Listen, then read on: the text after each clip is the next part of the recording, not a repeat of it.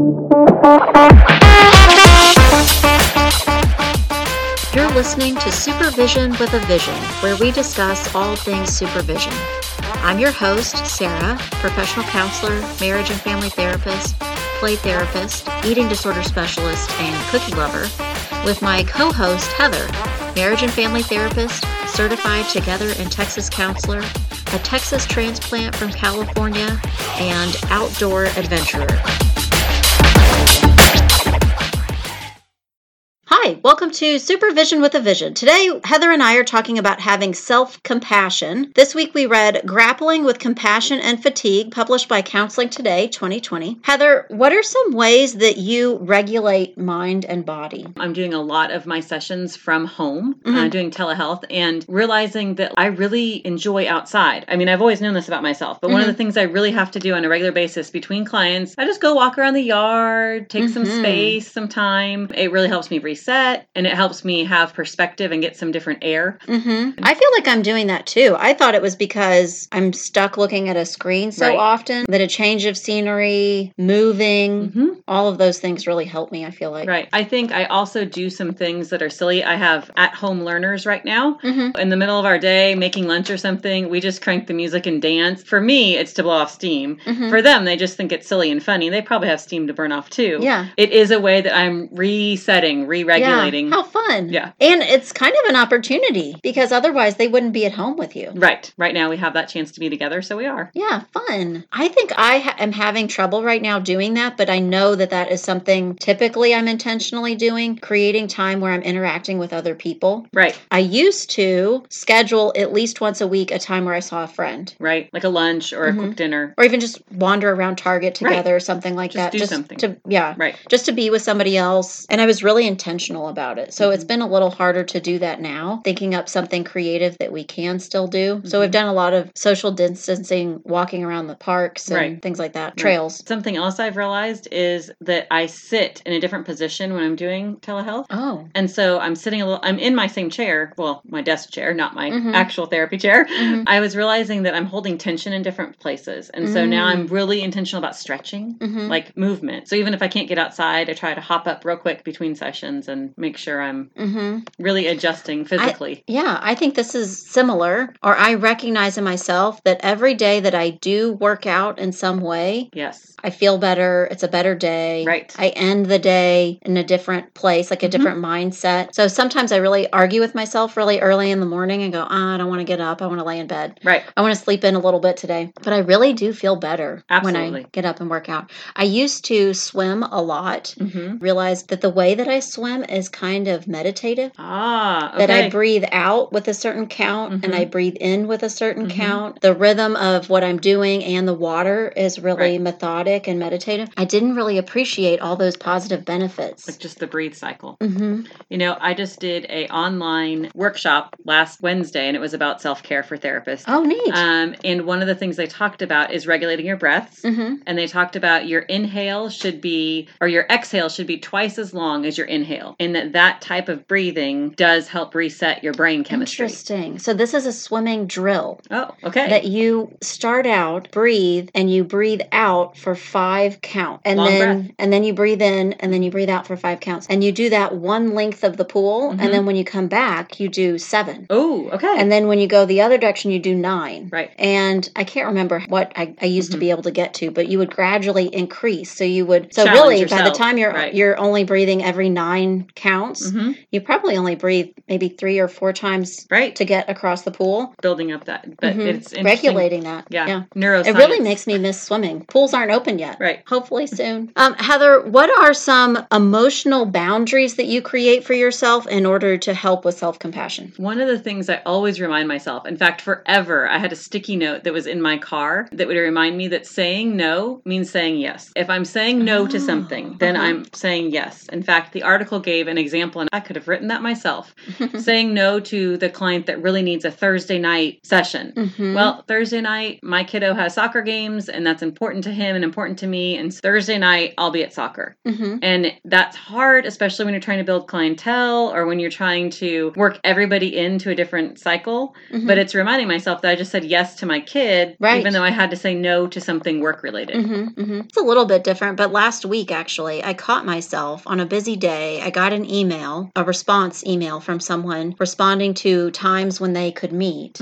But the time that they could meet was within the next 2 hours. Oh. They sent it too late, really. Right. And I read it, and for a second, I thought, oh, okay, well, I can do this. I'll eat lunch at a different time. And then I thought, wait, why am I doing this? Right. Stop. Right. That's unreasonable for me. And it sets an unreasonable expectation that they can email with a couple hours notice and expect that I can meet during such short notice or within that time. And I don't really want to set the precedent that I can do that all the time. That's exactly what I was going to say next, is that I try and put my expectations out there clearly to that client or to even a colleague that wants to set something up. I try and be very clear that this is what I'm willing to do or this is what I have available and stick to it.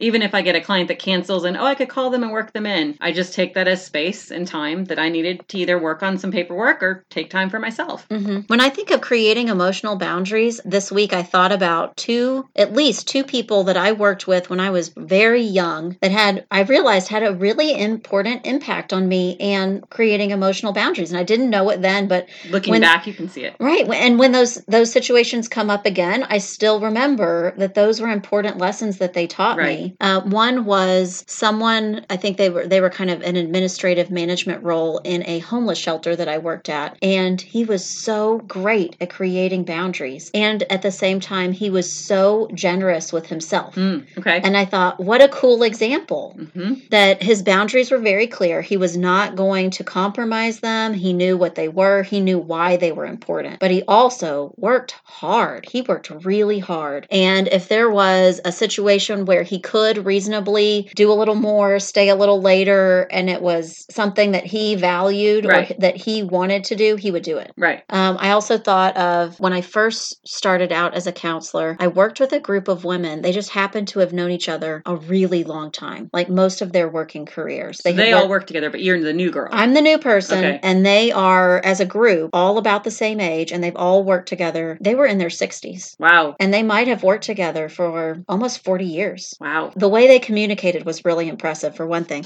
One of the things that they regularly communicated to each other were their emotional boundaries. Okay. In different interactions, they would be in the building, sometimes in a meeting, or sometimes just one or two in a group. And I would see them do this hand movement. And I think I don't know that they knew it, but it's sign language for finished. Oh, yes. Okay. And so I knew sign language. I have no idea if any of them knew sign language, but they would do that to each other. And they would do it in a really quick, subtle way, casual. What they were saying to each other was, just let it go. Right. This isn't worth holding on to. You just got to let it go and move on. And you can do the things that you can do, but this one, you just have to let that go. Right. And I have really carried that with me, that they would say that to themselves. They would say it to their friend. They would say it to the group. And they didn't even have to use words at that point. They just would do that little. And they knew. That's interesting. One of the other things I do to create that emotional boundary is at the end of the day, I put everything away. So even in my office, when I leave my office, I have an older desk that you can close up and it looks more like a piece of furniture. And when I'm done at the end of my workday, I close it up. So even if I come back the next day, often I'm in my office a little while before my day starts, when I'm in my office, and coming into that environment versus coming into a desk full of whatever, it just calms me. It's just a space to start. So day before, close it all up, put it away. While I'm at home, I actually took my desk chair from work and use it at home. One, out of convenience. The other part is that's where my work stuff is. I kind of shove everything in that corner. It feels like you can compartmentalize. Right. This is my spot. I like that idea. Heather, what are some ways that you are not just regulating mind and body and creating emotional boundaries, but ways that you show self-compassion? This one is a huge struggle for me, and I think it's a learning curve. So I'm better at it now, but I'm not sure it was my experience as a counselor that got me better at it. I think it was just adult life and being stretched too thin with things that I volunteered for or things that were just keeping me busy. And so it was always a struggle for me to balance taking care of myself, and then it was okay. Like I had guilt. It wasn't okay for me to schedule a appointment in the middle of the day that was self-care or a doctor's appointment appointment because I should be seeing clients or I should be doing work. So it's been something I've had to learn. But now, as practice, and I learned it through my previous supervisor, every 6 weeks or so, take a day off. I don't know if I can commit to 6 weeks, but I can look at my calendar and I'll commit to every 3 months. Mm-hmm. And when I know that I'm struggling, I put it on the calendar 6 weeks out, get something coming to look forward to. I still struggle with this because I get in that trap of there's always something else I should be doing, whether it's work related or mom related or whatever. There's always something else I should be working on. I connect with the word guilt when you just described that. I think this is something I'm pretty good at. It was really clearly modeled for me by my parents. Oh, okay. When I was growing up, they certainly didn't always have the time or the money to feel like we could take a family vacation. Right. Or we could do something fancy. Okay. But we always did. And it wasn't always super I mean, we did trips on a low budget, but we always took trips. Right. We would do something in the winter, we would do something in the summer, we went camping, we'd go to the beach. They made a point of doing that. It was clear to me that it was partly for us to get to go do things, to expose us to new places, but it was also for them. Right, to reset. I really got that message. But guilt, I feel when you said that, I thought, I do sometimes feel that way. I do take time for myself. I do schedule time probably throughout every single day, a little chunk of time that I think, no, that's for me because I need to recharge. Right. No, if I think I'm going to do 4 sessions in a row, I need a little time where then I get a big break. My brain gets to shut off. I get to go do something else. Right. So I feel like I do that pretty regularly. Take every 6 weeks or however often. I don't know if I'm that intentional doing it every 6 weeks, but when I do take a day like that and I think I'm going to go somewhere nice for lunch because I've really been wanting to go to this place, and I take myself and I take a book. Right. And I drink a glass of wine and because I know I'm not going to do anything for the rest of the afternoon, I don't feel bad about that. I think this is good for me and these are the things I like to do. So occasionally I'm going to do it. But then when I tell someone that I do that, it feels like I feel like a little judgy, a little guilt, or you just took a Tuesday off. Yeah. And in reflection, I think it's good modeling. I think that when I do it, you're right. It's usually about the other person and what they think of it. Probably more so than myself. I'm better now about it's my time. Does it feel that way because you're in private practice? Someone might go, oh, the luxury of being in private practice. Yes, absolutely. That's that, I think, guilt, defensiveness that I think, no, I work hard. Right. I work really hard to be able to do this. Right. Like, this is my treat. Someone who has a 9-to-5 works hard in a different way. Right. That you and I we don't have to necessarily work 9-to-5. Right. But we do other things that are difficult. Absolutely. Okay. Last, how are you self-regulating during a session?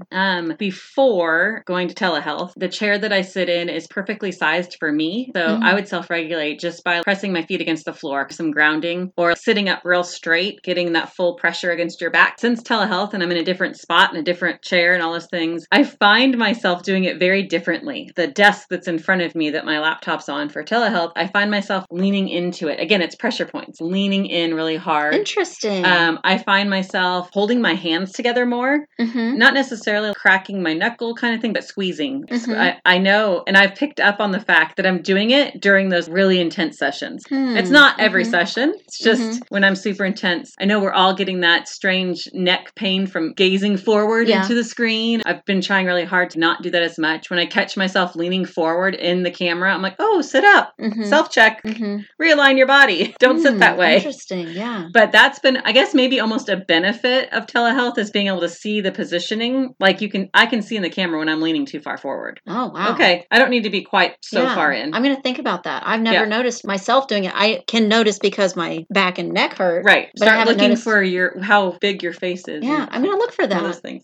But one of the other things that I am pretty good at is reminding myself during a session, and it can be even a conversation. If you're having a deep conversation. Today, for example, it happened with a supervisee. This was huge for my supervisee. This was a big thing. She had never experienced what to do when this crisis happens. She was hitting all the right steps, had her list of things to make sure she checked off and that she did. I was really in tune with what is that like for her the first time. Just reminding myself when it was my first time doing this, when it was my first time I got a call from a hospital that a client had been admitted. Not really what are the steps, but what's the emotionality behind it. So you're saying not the actual process, right? Step 1, step 2, step 3, but the process that your body goes through and experiences. Right.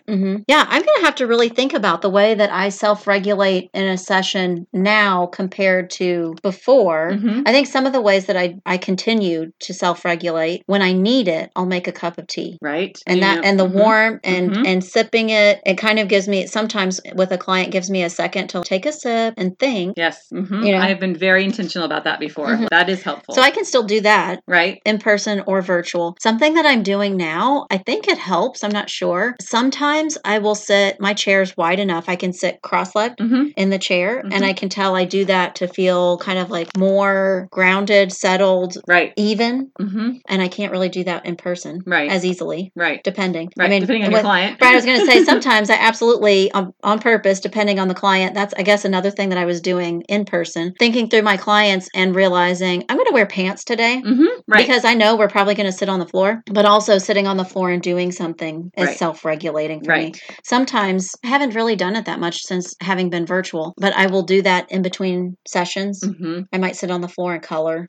Things out that are giving you a break mentally. But yeah, I'll have to think more. You've got me thinking about things that I do to self-regulate in person, but how that is changed or might be the same. I realized when reading the article, one of the things that I do, and I wasn't even aware of it, I always have a big cup of water with me, my big refillable water, and I have that with me in session. And I think that without even putting too much effort into it, I take sips of my water during session. And I do think that's a self-regulation tactic. Well, thanks, Heather. Today we talked about compassion, fatigue, and taking care of ourselves. Thanks for joining us on Supervision with a Vision. You've been listening to Supervision with a Vision. Head on over to iTunes to subscribe, rate, and leave a review. Be sure to check us out on Facebook and Instagram at Therapy Academy to join the conversation and get show notes. We'll be back next week with more Supervision with a Vision.